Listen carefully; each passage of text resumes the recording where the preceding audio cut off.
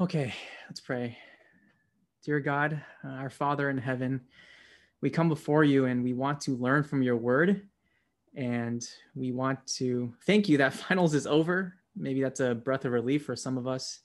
And God, I know maybe a lot of us are exhausted. Thank you that those who have showed up are still here, God. And I pray that would be changed by your word, and that small group would be a time where we can sharpen and challenge and encourage one another today. So Lord, please help us to be attentive to your word. In Jesus' name we pray. Amen. Okay. So today is the final and third parts of the Lord's Prayer, part 3. So thank you guys again for being here. I know finals is over. Christmas break has commenced and you're ready to unwind and relax. And, can you believe it? Christmas is next Friday. And I'm sure you guys have heard, but with the vaccines being announced, and makes me kind of wonder, will things go back to normal soon? I'm not sure. And so with so much change still going on, it's really fitting as the year comes to a close that we remember the reason why we celebrate. And it's because of Jesus, that the birth of our Savior, Jesus, it is the reason for our joy. And even now, I don't know, Christmas is going to be different for you guys. Being on lockdown, maybe you won't celebrate the same way, but we can still remember that there can still be real joy for Christians around the world. So I want to encourage you guys with that, even as finals is over, to continue remembering the reason for the season. And so it's with that, after Jesus is born, he will grow up to be the greatest teacher in the world, but even more than that, the Savior of the world. And he teaches his disciples how to pray. And that's what we are going to finish today. And if you're here for the first time in a while, Jesus teaches his disciples how to pray during a sermon known as the Sermon on the Mount. And this is the greatest sermon ever recorded by the greatest teacher ever. So this could be called the greatest sermon in history, if we put it that way. And so Jesus is teaching us how to pray. And so it'd be wise of us to pay attention to what Jesus is teaching us. It's a privilege. And I shared this slide last week, but the Lord's Prayer, I broke it up into 3 brief sections. That there's an address that we address God as our Father in heaven. And there are 6 petitions or requests that we make to God. The first 3 help us to say, behold our God, and helps us to see the glory of God through these 3 petitions. Hallowed be your name, your kingdom come, your will be done on earth as it is in heaven. And today we're going to finish off with the second part of the petition, the last 3 petitions, which help us see that, Lord, we need you. And so last week we went through petition 4, which is give us this day our daily bread. And today we're going to finish petition 5 and petition 6, which focuses on forgiveness and not leading us into temptation. All right, so those are the last 2 that we're going to focus on today, and this will be the entirety of the Lord's Prayer. So if you have your Bibles, please turn to Matthew chapter 6. I will have the verses on the screen, but it's always nice to see the entire context, so I always encourage to have open Bibles. So we'll be in Matthew chapter 6.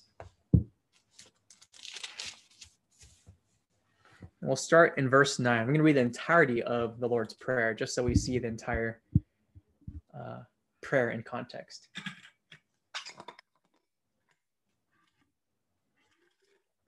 Matthew chapter 6, verses 9. And we'll read until verse 13. Okay, let me read the entirety of the Lord's Prayer. It starts with verse 9. Pray then like this: Our Father in heaven, hallowed be your name. Your kingdom come, your will be done, on earth as it is in heaven.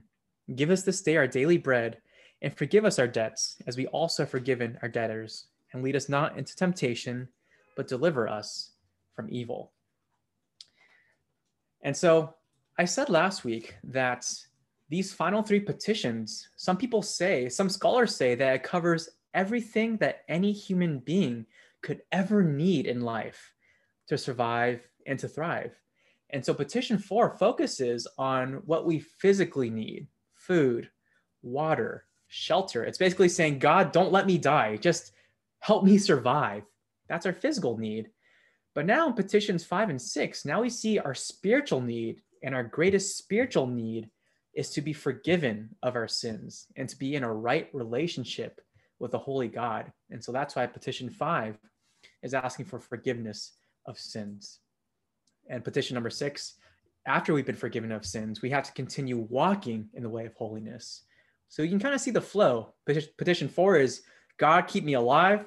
Petition 5 is, Lord, forgive me of my sins. And petition 6 is, Lord, help me to continue avoiding sin and walking in your ways. So in this way, it really captures the entirety, the totality of every human need. It can fall in these 3 categories. All right, so starting with petition 5, I'll title this section that we are forgiven by God to forgive others.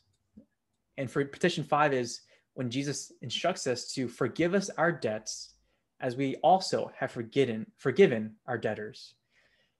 And so Jesus, he uses the term debt. Now, a debt is something you owe to someone. If I borrow $5 from you to buy a $5 footlong from Subway, I'd probably order an Italian BMT, which is the best flavor. I would now owe you $5 because I borrowed $5 from you. For seniors going to college, some of you may have to take out a student loan. And after you graduate, you might owe the bank money. That is a debt. And I remember in high school, I was about 17 or 18 years old. I was driving to a volleyball tournament and I was late. And so I was speeding to the tournament location. I had to find a parking really quick, but all parking was filled up. And so I just found a random business parking lot and I just parked there and I sprinted to catch up with the rest of my team. All right, then we did our volleyball thing. Tournament was over. I came back to my parking lot and lo and behold, I couldn't find my car. And my brother turned to me and was like, are you sure you parked here? Maybe you parked somewhere else. And I knew in my mind, 1,000%, I parked in this parking lot. And I didn't realize what I actually did was I parked in a tow-away zone for business people only, customers only. And so what happened was my dad had to drive me to the car pound and get my car back. And the car pound, it looks like what you think it might look like in the movies. It's run down, it's dirty, metal fences, bunch of dirty cars. That's really what it looks like. And I remember we went to the window to get my car back. And the guy said it was like $300 or $400. And I thought, what? Like, why would it cost that much to just get my car out of a pound? Like, this is a scam. I'm a high school student. I don't have that kind of money. And I was pretty angry. But I knew like it was my fault. I did break the city parking law and I owed them money. If I didn't pay it back, I would be in debt. But I couldn't pay that money. And so I saw my dad take out his wallet and take out enough $20 bills to pay what I owed and release me from that fine that I would have owed. And so I got back into my car and I vowed to never park in a tow-away zone ever again and to always double check the signs. And so that's a small example of a potential debt I could have owed, but someone stepped in. My dad stepped in. Now that's the modern times. In the ancient world, debt worked a little bit differently. If you were in debt, you could be thrown in jail. Debt threatened your life and the life of your family. So by throwing you in jail, it kind of put pressure on the rest of your family to pay up and come up with the money. And so Jesus understood the background of the term debt. And that's why he's trying to communicate that all of humanity, we are in debt against God that we cannot owe. Just as 16 or 17-year-old me could not pay off that $300 or $400 debt to, I guess, the city of Anaheim, all of humanity, likewise, is unable to pay off the debt against God for violating his laws and command. And just as I needed an interceder, I needed my dad to pay that $300 or $400 fine, we as human sinners, we need someone to intercede on our behalf and pay what we cannot pay on our own. And so to become a Christian, it's to say and admit, I can't pay off the debt that I owe. I can never be right with God.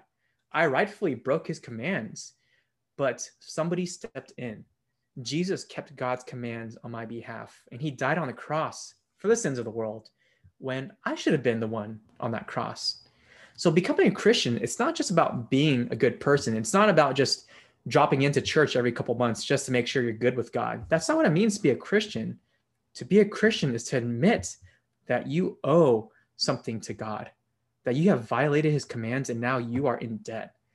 And it's only by the blood of Christ that forgives you. This is what it means to be a believer. You have faith on the cross of Jesus to cover your sins. This is the gospel message. And I have to pause here because the Lord's Prayer, it's so short, but it exposes the condition of every human heart, that every single person here, we are guilty of violating God's law and we are in debt to him. And so what's our punishment? Well, first, physical death, that death is a result of sin, that we will all die and be buried 6 feet under the ground one day. But secondly, we will all suffer a spiritual death. And this is to be eternally separated from the goodness, grace, presence, and love of God after we die. This is hell. And so if we lived a life rejecting God in the life to come, in the afterlife, God is simply giving us what we want and an existence apart from him. And so if we desire to live a life apart from God, well, when we die and we stand before God, why would we want to live a life with him in the life to come? It's actually quite logical if you think about it. So let me ask you, how do you view yourself? Do you view yourself as, I'm a generally good kid. I haven't broken any real laws. I haven't murdered anybody. And I get decent grades, maybe B's, but mostly A's. How bad could I really be? If I died, that's kind of cruel for God to condemn me to hell. I'm not that bad. Is that how you view yourself? Or do you view yourself as someone who is justly guilty before a holy God, someone who has who's rightly deserving of punishment, of eternal separation from God? The path to the Christian faith begins with the awareness that you and I stand condemned before a holy God. And it's only because of the blood of Christ that we can be forgiven. And it's why we pray, forgive us our debts, as we also have forgiven our debtors. Now, if you're a Christian, we still pray this prayer. Why? Well, it's because even as Christians, we still sin every single day. Let me give you a silly example. Here's a picture of a cockroach, a cartoon cockroach, because I didn't have the nerve to post real life cockroaches for you guys. But at my old house, I had a cockroach infestation. It was super disgusting. And there had to be a couple of nests underneath the ground in the backyard. And it would keep reproducing hundreds and maybe thousands of cockroaches. Who knows? I can't see underground. Now, let's say I was able to somehow eliminate the nest of the cockroaches, right? I solved the greatest problems. There will no longer be any more new cockroaches being reproduced. But there's still a problem. There are still hundreds and thousands of cockroaches in my house that still comes out at night, and it might take months to eliminate. So in a similar way, if you're a Christian, in a sense, the nest or the queen cockroach has been eliminated, meaning you are no longer under the rule of Satan. You are no longer under the kingdom of darkness. But now as a Christian, you're now under the rule of Christ. You now have the Holy Spirit who dwells within you, and you are now one with Christ. So in a sense, we have eliminated the nest, but there's still a problem that there are still thousands of cockroaches that, in a sense, as Christians, we still struggle with indwelling sin. And just as it will take months to probably eliminate the hundreds and thousands of cockroaches at my mom's house, sorry, Mom, it will take a lifetime for Christians, you and I, to eliminate and to defeat sin. As long as we are living and breathing in this lifetime, we will struggle with sin. And it's why we have to ask God daily for forgiveness. There's not a day that goes by where we do not sin. Every day we sin in attitude, in thoughts, and in life. We will never be perfect on this side of heaven. Even think about this past week during finals week. Was there a moment when you compromised your integrity and you cheated? and you asked people for answers. Maybe it was an attitude you had towards your parents. You're so annoyed at them for bothering you because you have to study for your finals. And so you lashed out at them, or you cussed out a sibling for bothering you while you're studying. Whatever it is, as Christians, we sin every day. And so we need to ask God for forgiveness. Now, here's another question. How do I know if I've actually comprehended the forgiveness of God? Here's a question. Are you willing to forgive those who wrong you? You know you comprehend and have experienced the forgiveness of God when you're willing to forgive other people. In this verse as a whole, it says, God, forgive us our debts as we also have forgiven our debtors. Now, here's what it doesn't mean. It doesn't mean that God will only forgive your sins if you forgive other people. That's wrong. That is legalism, and you're tying God's forgiveness on your good works. That's not what I'm talking about. It can probably be translated as forgive us as we strive to forgive our debtors. One commentator, Leon Morris, says this: prayer recognizes that we have no right to seek forgiveness for our own sins if we are withholding forgiveness from others. So basically, if you vow to never forgive someone and to hold a vengeful spirit against someone in your life, it begs the question, have you truly comprehended your own debt owed against God and his forgiveness for you? If you have your Bibles, I want to turn you to a story that illustrates this, actually a parable. Turn to Matthew chapter 18. Matthew chapter 18. This is the parable of the ungrateful servants. It's just a couple pages past Matthew 6. So we'll be in Matthew chapter 18.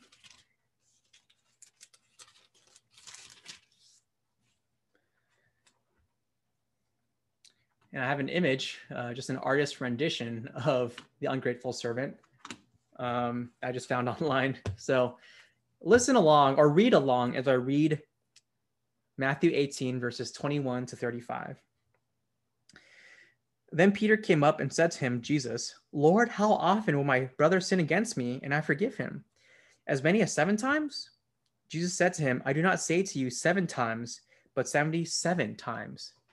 Verse 23, therefore the kingdom of heaven may be compared to a king who wished to settle accounts with his servants. When he began to settle, one was brought to him who owed him 10,000 talents. Pause there, because a talent is 20 years worth of wages. So in 2011, which is when my commentator was written, that's about $600,000. And if it's 10,000 talents, that's about $6 billion. So this servant owes a king $6 billion. Keep that in mind. Let's go back to verse 25. And since he could not pay, his master ordered him to be sold with his wife and children and all that he had, and payment to be made. So the servant fell on his knees, imploring him, have patience with me, and I will pay you everything. And out of pity for him, the master of that servant released him and forgave him the debt. Verse 28. But when that same servant went out, he found one of his fellow servants who owed him 100 denarii. And seizing him, he began to choke him, saying, pay what you owe. Let's pause here. 100 denarii is about 20 weeks' wages for common labor. So that's about $9,600 if minimum wage is $12, as it is in California. So the original servant owed $6 billion. The servant's servant owed $9,600, but he's not grateful. Look at verse 29. So his fellow servant fell down and pleaded with him, have patience with me, and I will pay you. He refused and went and put him in prison until he should pay the debt. When his fellow servants saw what had taken place, they were greatly distressed, and they went and reported to their master all that had taken place. Then his master summoned him and said to him, you wicked servant, I forgave you all that debt because you pleaded with me. And should not you have had mercy on your fellow servants as I had mercy on you? And in anger, his master delivered him to the jailers until he should pay all his debt. So also my heavenly Father will do to every one of you if you do not forgive your brother from your heart. Let's stop there. Powerful words. This picture is of the original servant, the guy who owes $6 billion, and he's choking his servant who only owes $9,600. You would think, this guy's ungrateful. He was just forgiven $6 billion and he can't even cut some slack for a servant who owes him $9,600. This is insane. But do you get the point? It's the same with you and I. If you are a true Christian, you realize that God has forgiven you of a lifetime of debt, comparable to $6 billion, because none of us are billionaires. We have been forgiven and released and no longer guilty to serve an eternity in hell. We can be with God forever. But yet we can turn around to our neighbor, our brother or sister, our friend or family, and we withhold forgiveness from them. What does this say about your heart if you cannot forgive someone who has wronged you when God has forgiven you of so much? Have you truly comprehended the love of God? Might I even add, have you truly understood the gospel of God's forgiveness if you cannot forgive your own brother or sister in Christ? These are powerful words when we ask God to forgive us our debts as we've forgiven our debtors. Here's our application for this. Daily confess your sins before God and ask for his forgiveness. It's pretty straightforward. I don't really have to get creative with this. But here's the thing. It's straightforward, but how many of you actually daily come before God and confess your sins? If you don't confess your sins to God daily, what does that reveal about you? Could it reveal that, I don't think I'm that bad. I don't think I did anything that wrong. If you're not sure how you messed up, ask God. Psalm 139 asks us to ask God to search our hearts and to see if there's any sinful ways among us. And we ask God to lead us in the way everlasting. Ask God how you fell into sin and trust that God will bring that and convict your heart of that. Secondly, is examine if you're withholding forgiveness from someone in your life and ask God for the strength to forgive. If you are withholding forgiveness from someone in your life, I want you to meditate on the forgiveness of God. I know I'm running out of time, but I was going to share a story of how my mom and I, we really at times didn't have the best relationship. I often found times when I was really bitter at her and I didn't want to forgive her for maybe some of the ways that she raised me or I felt she could have done better. And this kind of carried itself into adulthood. And I remember one time my mom told me that, and she didn't make up this quote, but she said, bitterness is like drinking poison and waiting for the other person to die. Bitterness is like drinking poison and waiting for the other person to die. Meaning for me, I wanted to remain bitter. I didn't want to forgive my mom and I wanted to hurt her in that way. But I didn't really realize I was the one that was dying inside. The only person I was really hurting in my bitterness was me. And so I could share that story maybe one-on-one, but I don't have time now, so I have to move on. But examine if you are withholding forgiveness from someone in your life. All right, so that's the petition number 5, to be forgiven by God so that we can forgive our debtors. But now we also have to walk rightly with God. And this leads us to our 6th petition, which I'll call the need to be delivered from sin and temptation. This is petition number 6, the final one. Lead us not into temptation, but deliver us from evil. When we pray this prayer, we're not saying that God can lead us into temptation. Remember, James says that God tempts no one. Only the devil can tempt people. But we are asking that God would never place us in a position or in a circumstance where we might be tempted to sin. And so another way to translate deliver us from evil could be to rescue us from danger. So you can imagine a burning building and you are in a room and you're crying out for the firefighter to find you, to rescue you. And likewise, we have to cry out to God, God, save me from this situation. Save me from this temptation. Deliver us from evil. And when it says evil, this could mean evil in general, any sin, or it could mean evil one, meaning Satan. At the end of the day, it doesn't really matter. Any tempting situation, we need God's deliverance in. So you could pray to God, God, help me not to be alone at nights at 2 a.m. in the morning on my computer or on my phone, because I'll probably look at something lustful that late at night. God, help me to not follow certain YouTube channels, certain Instagram users, or Reddit subreddits, because I know they have content that will pollute my mind and cause me to sin against you. God, help me to be content and not chase after a boyfriend or girlfriend, because I don't want to give into temptation. I know that people make mistakes when they're younger, and I don't want to put my source of happiness in another person. God, please don't let me be invited to group chats when people are cheating and sharing answers. God, please don't help me become popular, because sometimes I'm afraid the popularity or the fame will make me feel arrogant or prideful. And so when we're asking God to lead us not into temptation, we're asking God to remove us from situations in life that can tempt us. And sometimes that can hurt. All right, so my application for this, lead us not into temptation, is number one, daily ask God to deliver you from temptation that you face. Again, I'm not getting creative. I don't need to get creative, because Jesus is so masterful. He just lays it out for you. But let me ask you another question. Are you truly fighting against sin? Or are you giving into sin? You don't really put up a fight. You long for the pleasures of sin and you just give in. I know as teenagers, maybe you feel like your body is going haywire. You have these impulses and you feel like you have to act on them immediately. And you know what? The truth is, it is far easier to give into temptation than it is to fight it. But that's not the path or the life God has called us to. We have to declare war on sin. We do not waltz or dance or flirt with sin. We need God's help. So I want to say something in my second application, which is to be careful of Christmas break. There are some dangers that are going to approach you with 2 or 3 weeks of Christmas break. That's a lot of time at home.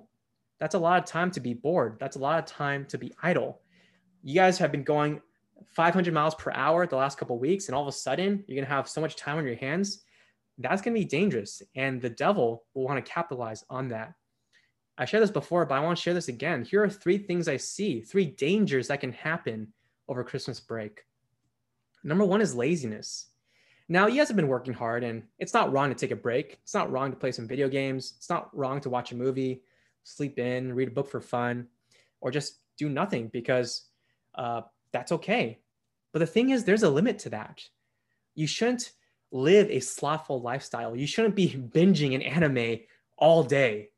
All right. You shouldn't be waking up at 2 p.m., going to the fridge, microwaving some food, going back to your room, shutting in and playing video games all day and just ignoring everyone else in your life. That's not the way Christ has called us to be. It can be so easy to just lie on your back, have your phone scrolling, just mindlessly think, oh, I'm just going to, check my social media feed. Before you know it, it's been 2 hours. You're watching a YouTube video on wild animals in Africa, something like that. So be careful of how you use your time. You were made for more. So take a break, but don't go crazy. Don't go overboard. Spend time with your family. Recommit your life to God. Get back on track with devotions.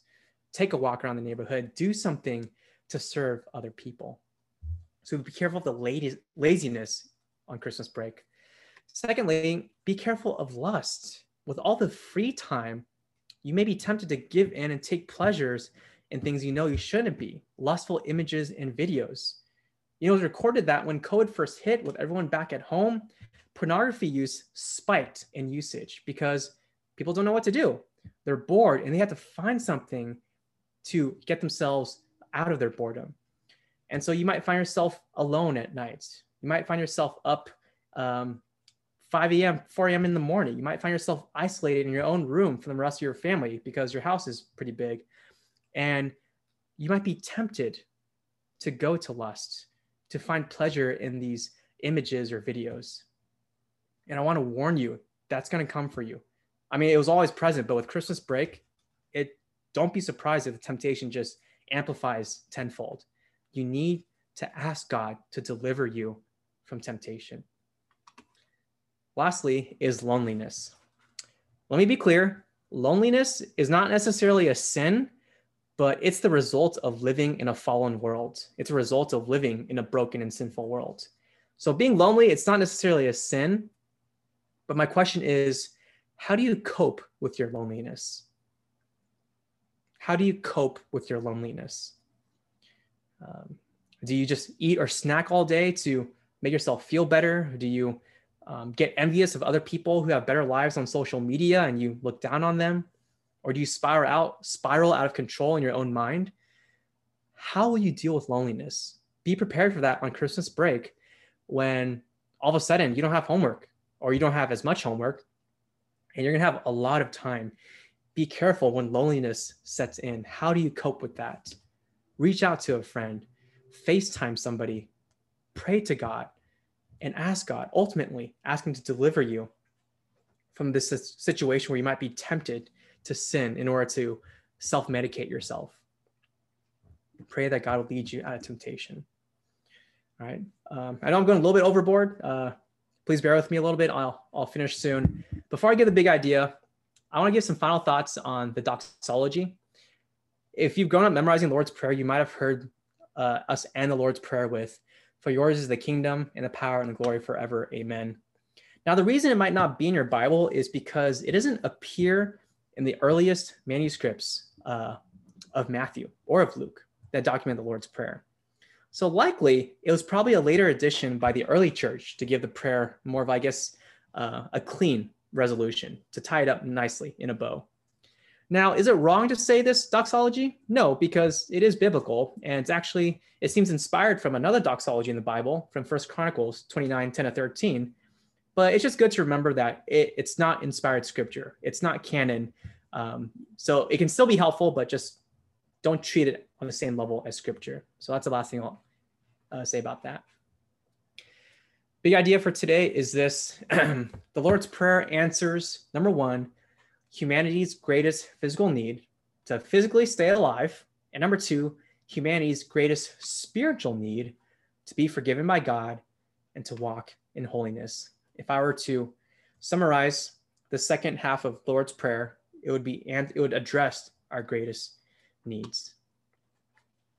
All right, so as I finish out the Lord's Prayer, I hope that you commit to praying this prayer every single day. It doesn't mean you have to pray it word for word. You can if you want, but let it be a pattern. Let it be a springboard or a launch pad when you think of a certain phrase that allows you to launch into prayer with God and to pray with Him and to talk to Him. And so I don't care what happens. There could be a pandemic going on. We could lose our entire houses, our families. But if we commit to this prayer, it reminds us of what's important in life: the kingdom of God, the will of God, and to treat His name as holy. So I pray that you guys will commit to this prayer. It's not just in Christmas break, but for the rest of your lives. So let me pray for us now, and then we'll go into small groups. Lord, Father, as we finish the Lord's Prayer, Lord, we want to recognize that your name is holy. Your name is worthy to be worshiped. And only you alone should we worship and to give our heart to. And as we seek your kingdom first, Lord, please keep us alive. Provide our daily bread. Give us the bowl of cereal that we need each morning. Give us shelter and a loving family. And God, help us to repent before you daily and to continue walking in holiness with you. And Lord, as I close this prayer, I want to pray the Lord's Prayer together as a unicoy body, because you have instructed us to pray in this way. So I'm going to pray the Lord's Prayer as I close. Our Father in heaven, hallowed be your name. Your kingdom come, your will be done on earth as it is in heaven. Give us this day our daily bread, and forgive us our debts as we also have forgiven our debtors. and lead us not into temptation, but deliver us from evil. Thank you, God, for teaching us how to pray. In Jesus' name we pray. Amen.